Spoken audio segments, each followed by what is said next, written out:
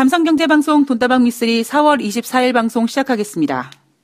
제가 2010년도 증권사를 그만두고 경제방송을 막 시작하려고 하는 그 시점에서 몇 달 전에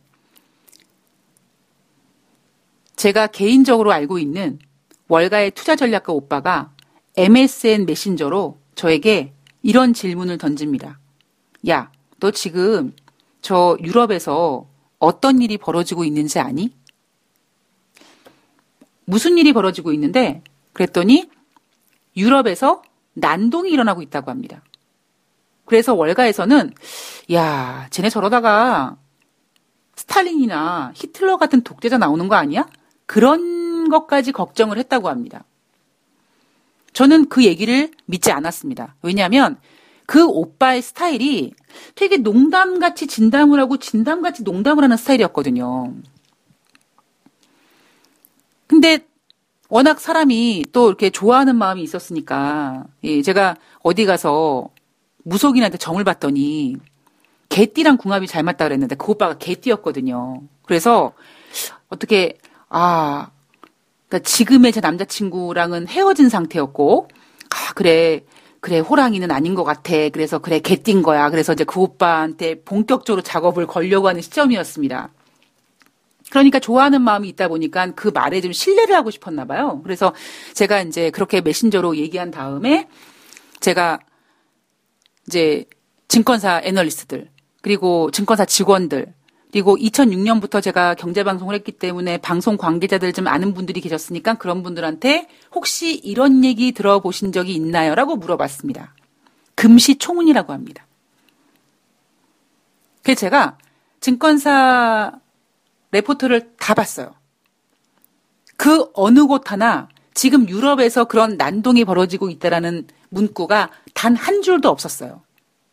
그리고는 몇 달 뒤에 유럽발 금융위기가 터집니다.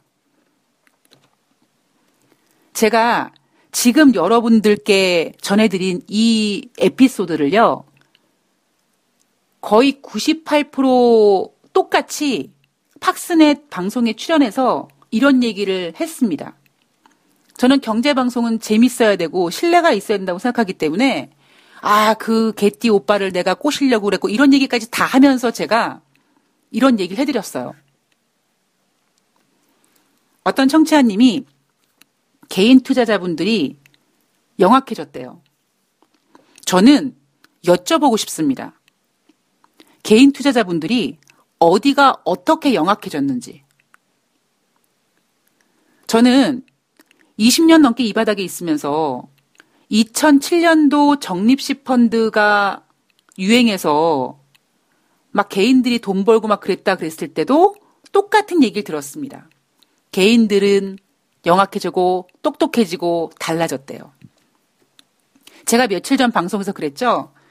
저랑 비슷한 성향을 가지고 있는 사람들끼리 술 마시면서 야, 개인들 지네들이 돈 넣어가지고 그 돈의 힘으로 주식 올려서 수익 나고는 돈 벌었다고 좋아한다? 이렇게 얘기했다고요. 그리고 개인이 달라졌어란 얘기를 또 언제 들었냐면 2003년도, 2004년도 줄기세포 관련주들이 히트칠 때였습니다. 개인 투자자분들은 제약바이오주에 매우 많은 관심을 갖고 있습니다. 그래서 저 같은 경우는 제가 20대 후반에 제약바이오주, 제약주 작전하다가 제 첫사랑과 그 첫사랑 친구들의 계좌를 골로 보낸 적이 있었고요. 그리고 어찌어찌 하다 보니 제가 모 증권사에 근무할 때 준 애널리스트로 근무하면서 제약바이오 업종을 담당했었고요. 저는 삼성전자 같은 종목을 안정적으로 사서 꾸준히 가져가는 스타일이 아니라 삼성전자가 하루에 10%씩 올라가는 거 힘들잖아요. 그러니까 그런 게 아니라 기대감을 가지고 있는 제약바이오주들 사가지고 상한가도 먹고 이런 매매 해야 된다라고 생각했던 사람이다 보니까 제약바이오주에 관심이 많았습니다. 지금도 많고요. 그래서 제약바이오주에 대해서 제가 방송에서 여러 번 말씀드리지만 정말 진짜 조심스럽습니다. 제가 어떤 제약회사에서 어떤 지금 약품이 어떤 임상실험이 이런 걸 아는 게 아니라 제약바이오주가 주식시장에서 어떤 보여주는 모습들, 그 제약바이오주에 기대하는 개인 투자자분들의 어떤 성향들을 정확히 알고 있기 때문이거든요. 개인 투자자분들은요, 정보 면에서도, 그리고 이 자산을, 즉 투자금을 운영하는 그 집중력에서도, 그 집약력에서도 외인이나 기관들한테 뒤질 수밖에 없습니다. 그거는 그냥 시스템적으로 그래요. 아무리 개인 투자자분들이 영악해졌다? 개인 투자자분들은요, 영악해진 게 아니라 그냥 DNA 속에 돈에 대해서 영악한 DNA를 가지고 있는 분들이 계십니다. 그런 분들은요, 옛날에도 주식 투자할 때 영악하게 매매해서 돈 버셨고요. 최근에도 그러셨을 거고요. 지금도 그러실 수 있고 앞으로도 그러실 겁니다. 그거는 개인 투자자분들 모두가 영악한 게 아니라 그렇게 DNA 속에 영악한 분들이 계세요. 제가 방송에서 개인 투자자분들을 바보라고 말씀드려서 제가 방송을 녹음한 다음에 반성을 좀 했습니다. 청취자님들이 미쓰리가 어떤 마음으로 개인 투자자분들을 바보라고 불렀는지 이해해 주시는 분들도 계시겠지만 언뜻 들으면 전형적으로 지는 뭐 이렇게 잘났다고 야, 넌 뭐 이렇게 그럼 너는 잘나고 개인은 바보냐? 이렇게 생각하실 수 있을 것 같더라고요. 근데 저는 잘나고 개인들은 바보가 아니라 저는 워낙 바보 멍충이 똥개 병신짓을 워낙 많이 해서 워낙 많이 당해서 그냥 저 단전 밑에 있는 그 안쓰러움이 좀 있는 거예요. 그리고 그 안쓰러움이 왜 있냐면 개인 투자자분들의 어떠한 이렇게 움직임 같은 게 보인단 말이에요. 여러분, 한 분야에서 20년 넘게 한 가지를 후벼파는데 그게 보이지 않으면 하지 말아야죠. 그리고 돈다방 미쓰리가 지금 6년 동안 방송하는데 제가 뭐가 있습니까? 제가 뭐 어떤 요즘 뭐 증권사들이 뭐 팟캐스트 같은 거 막 하고 막 유튜브도 막 공식 계정 가지고 있잖아요.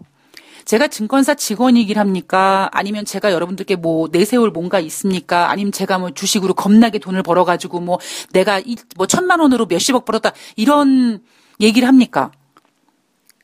아무것도 개뿔도 없는 제가 그럼에도 불구하고 6년 동안 돈다방 미쓰리를 방송을 하고 팟빵에서 경제 분야의 상위에 존재하고 있는 건 전 유일하게 제가 방송을 함에 있어서 제 경험을 가지고 진심을 다한다라고 생각하기 때문입니다. 그래서 혹시 여러분들께서 제가 개인 투자자분들께 바보라고 하는 그런 그 화법에 대해서 그 어떤 단어에 대해서 불쾌하셨다면 좀 너그럽게 이해를 해주시고요. 저는 왜 그런 거 있잖아요. 여러분들 중에서도 너 그런 스타일이구나라고 생각하실 텐데 왜 그냥 내가 관심이 없으면 그러니까 저 사람이랑 별로 친해지고 싶지도 않고 그냥 관심이 없으면 겁나게 공손하고 겁나게 친절하고 겁나게 긍정적이고 어머 뭐 예쁘다 막 이럽니다. 근데 진짜 막 되게 친해지고 싶고 내 사람이라고 생각하면 이제 그때부터 저는 완전히 그냥 욕쟁이 누나가 되는 거예요. 욕쟁이 언니가 되는 겁니다.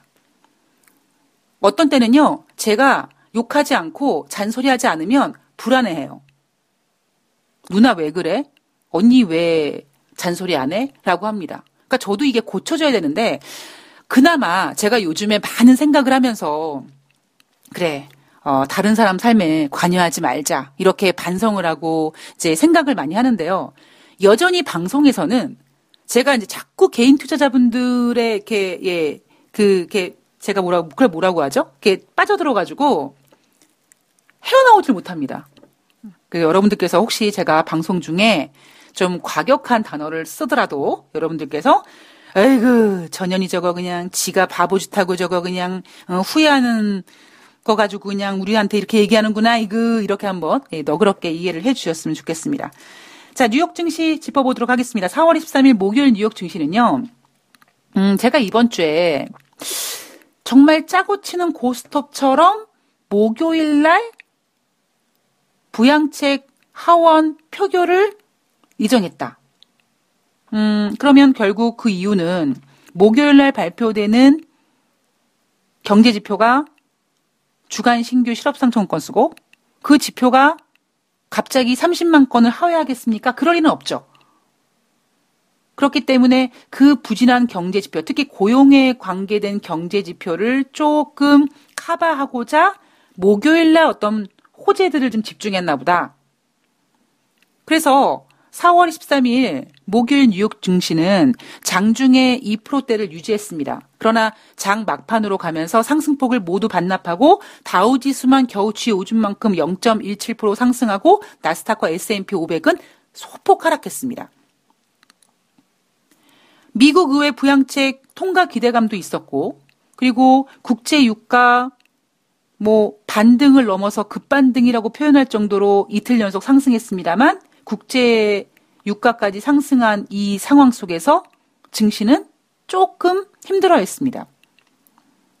자, 우선 경제 지표를 확인해 보면은요. 주간 신규 실업상청원 건수가 전주 대비 81만 명 감소해서 443만 건이 됐다고 합니다. 자, 지금 미국의 경제 지표나 기업 실적은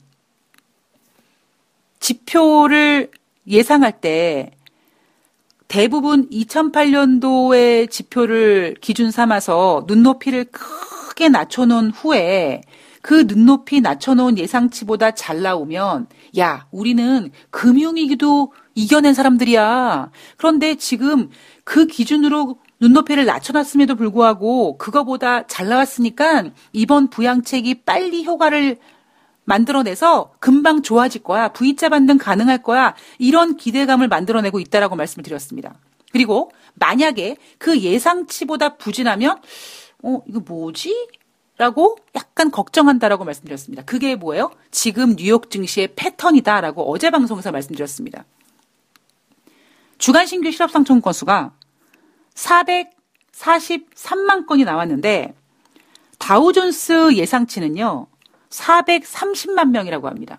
자, 우리는 어떤 패턴을 보여야 돼요? 예상치가 430만 명인데 13만 명 더 나왔네. 예상치보다 안 좋네. 걱정하게 되죠. 그러면 사람은 걱정하게 되면 불편해집니다. 어떻게 하지? 그런데 저쪽에 블룸버그 통신에서 다른 예상치를 내놓습니다. 블룸버그 통신은요, 450만 명을 예상했는데, 그래? 그러면, 450만 명보다는 7만 건이 적게 나왔네? 즉, 예상치보다 괜찮게 나왔네? 라고 해석합니다. 재밌죠? 그죠? 결국 경제는요, 말장난입니다. 수치라고 하지만, 결국 그 수치도요, 그냥 수치에다가 어떤 의미를 부여하느냐. 제가 늘 그러잖아요. 돈을 만든 건 인간이고 그 돈의 의미와 가치를 부여하는 것도 인간이다. 지금 이런 의구심도 있습니다. 실업수당 청구 건수가 특히 뉴욕주에서 워낙 많이 몰려서 나 실업수당 받으러 왔어요 라고 딱 갔는데 대기자 수가 엄청나요. 그래서 업무 처리를 공무원들이 일하는 게 한계가 있는 거예요. 그러니까 신청자 건수는 엄청난데 진짜 그 신청을 접수한 그 어떤 업무량은 한계가 있다 보니까 진짜 정상적으로 접수 처리가 어려워서 실제로는 443만 건보다 더 많지 않겠는가라는 의구심도 지금 현재 있습니다. 그러나 어쨌든 3주 전만 하더라도 600만 건이 넘어갔던 주간 신규 실업상청원 건수가 지금 현재 400만 건대로 내려와 있으니까 왠지 모를 안도감이 들죠. 이 실업상청원 건수의 기준선이 30만 건인데 30만 건은 저 밑에 있는데 우리는 그저 600만 건 나왔었는데 지금 400만 건대 나오고 있어서 안도감을 갖고 있습니다. 이게 얼마나 인간이 얼마나 단순합니까? 자, 두 번째 경제지표 IHS 마키에서 발표하는 서비스 PMI 지표가 3월 달에는 39.8이었는데 4월 달에는 27로 하락. 이 27이라는 숫자는요, IHS 마켓이 이 PMI를 집계한 이후에 역대 최저치라고 합니다. 자, 우리는 지금 2020년 코로나19가 만들어 놓은 이 경제 훼손을 분석함에 있어 2008년도 금융위기 때 지표를 기준으로 비교를 합니다.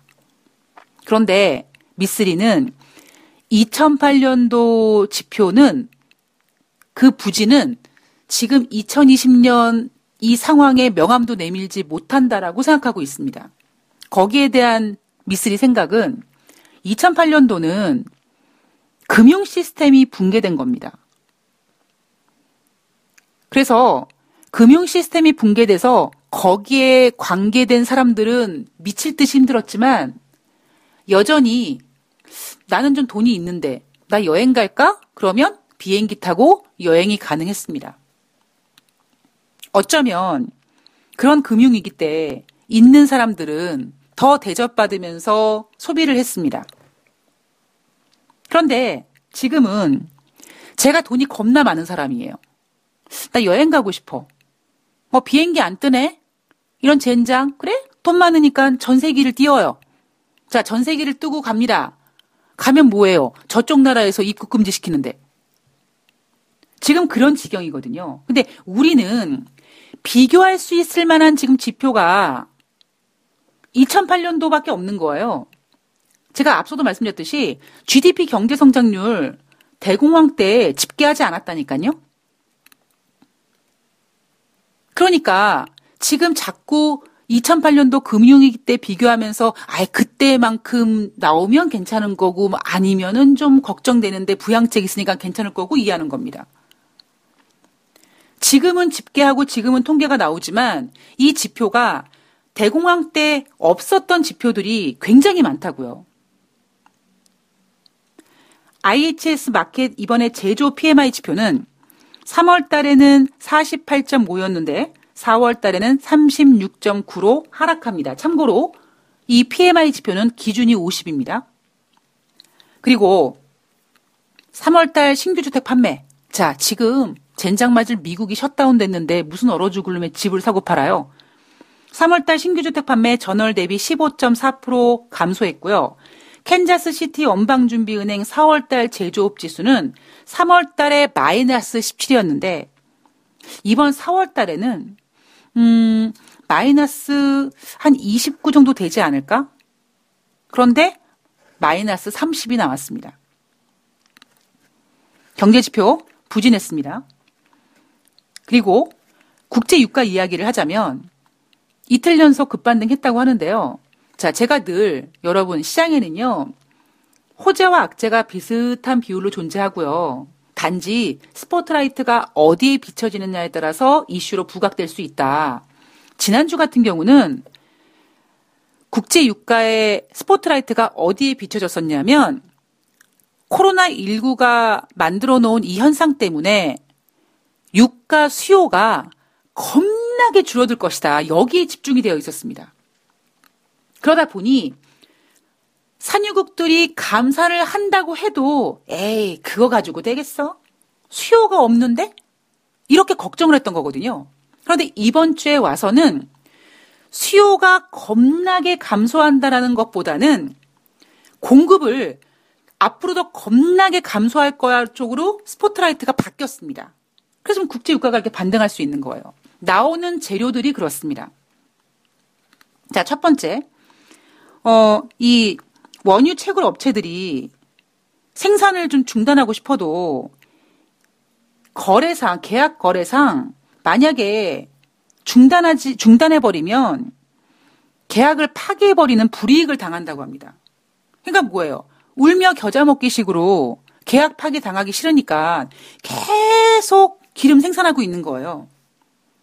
즉, 생산을 중단하고 싶어도 중단하지 못하는 상황인 거죠. 왜? 중단했다가 계약 파기 당하면 더 이상 일을 못하니까.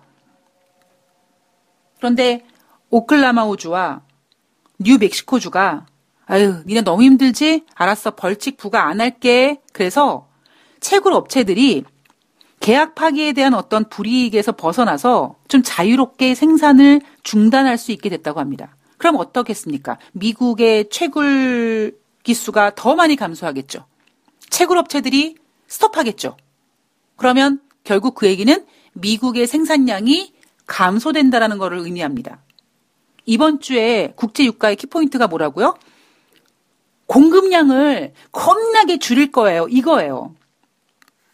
자, 그리고 오클라호마주에서 5월 11일 날 주차원의 회의를 하는데요. 우리 주차원에서 좀 감산 좀 하자. 안 되겠다. 그래서 오클라호마주 자체 감산 일정도 지금 잡혀 있고요. 이것도 역시 뭡니까? 공급을 겁나게 줄이는 내용 중에 하나입니다. 그리고 쿠웨이트 석유 장관이 주요 생산국들은, 주요 산유국들은 이미 감산을 시작했다. 이게 무슨 의미냐면 지난번 970만 배럴 하루에 감산하기로 5월달, 6월달 2달 동안 감산하기로 약속했잖아요. 그게 언제입니까? 5월 1일부터 감산하면 돼요. 근데 산유국들이 똥줄 타서 안 될 것 같아. 그래서 벌써 지금 4월 중순인데 벌써부터 5월 1일부터 시작해야 될 감산을 지금부터 하고 있다는 겁니다. 즉 그 얘기는 뭐예요? 공급이 이미 벌써 감소하기 시작했어라는 걸 알려주는 메시지인 거죠. 자, 사우디는 야, 니네 진짜 지금 4월 중순인데 사전 감축하고 있어? 라고 물어봤더니 확인을 안 해주고요. 이라크는 아닌데? 라고 얘기했습니다. 또한 지정학적 리스크 이번 주에 발생했죠. 지난번 4월 15일 날 저쪽에 걸프 해역에서 미국 함대가 있는데 이란 혁명수비대가 가가지고 막 깔짝거렸다고요. 지난 4월 6일에도 그랬고 7일에도 그랬대요. 근데 그땐 가만히 있다가 트럼프 대통령이 야, 쏴버려. 이렇게 얘기해서 국제유가가 크게 급등했다. 이 이슈가 지금 계속 이어지고 있죠. 어제는 트럼프 대통령이 이란 혁명수비대 깔짝거리면 쏴버려 이랬고 이날은 또 뭐냐면 이란 혁명수비대가 야, 미국 군함이 이란 배를 위협하면 파괴해버려 이러고 맞짱을 떴습니다. 이게 여러분 전쟁 날까요? 자, 제가 이런 예를 해드릴게요. 북한과 미국이 사이가 안 좋죠? 그죠? 공식적으로는 사이가 안 좋죠?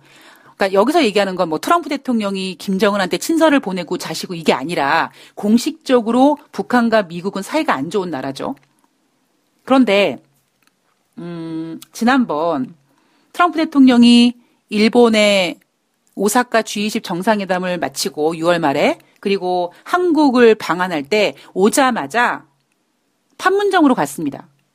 그러면서 뭐라고 했냐면 트위터에다가 나 판문점 갈 건데 김정은이 올 거니 안 올 거니 뭐 이런 식으로 글을 올렸던 거죠. 북한에서 맨 처음에 몰랐었다 막 이럽니다. 근데 나중에 뭐가 들통이 났다라고 표현보다 그냥 서로 지네들끼리 연락한 거예요. 영원한 적이 어디 있고 영원한 아군이 어디 있습니까? 필요하면 적이랑도 손을 잡아야죠. 지금 여러분 미국도 국제유가가 크게 하락하면 안 되는 나라죠. 이란도 마찬가지입니다.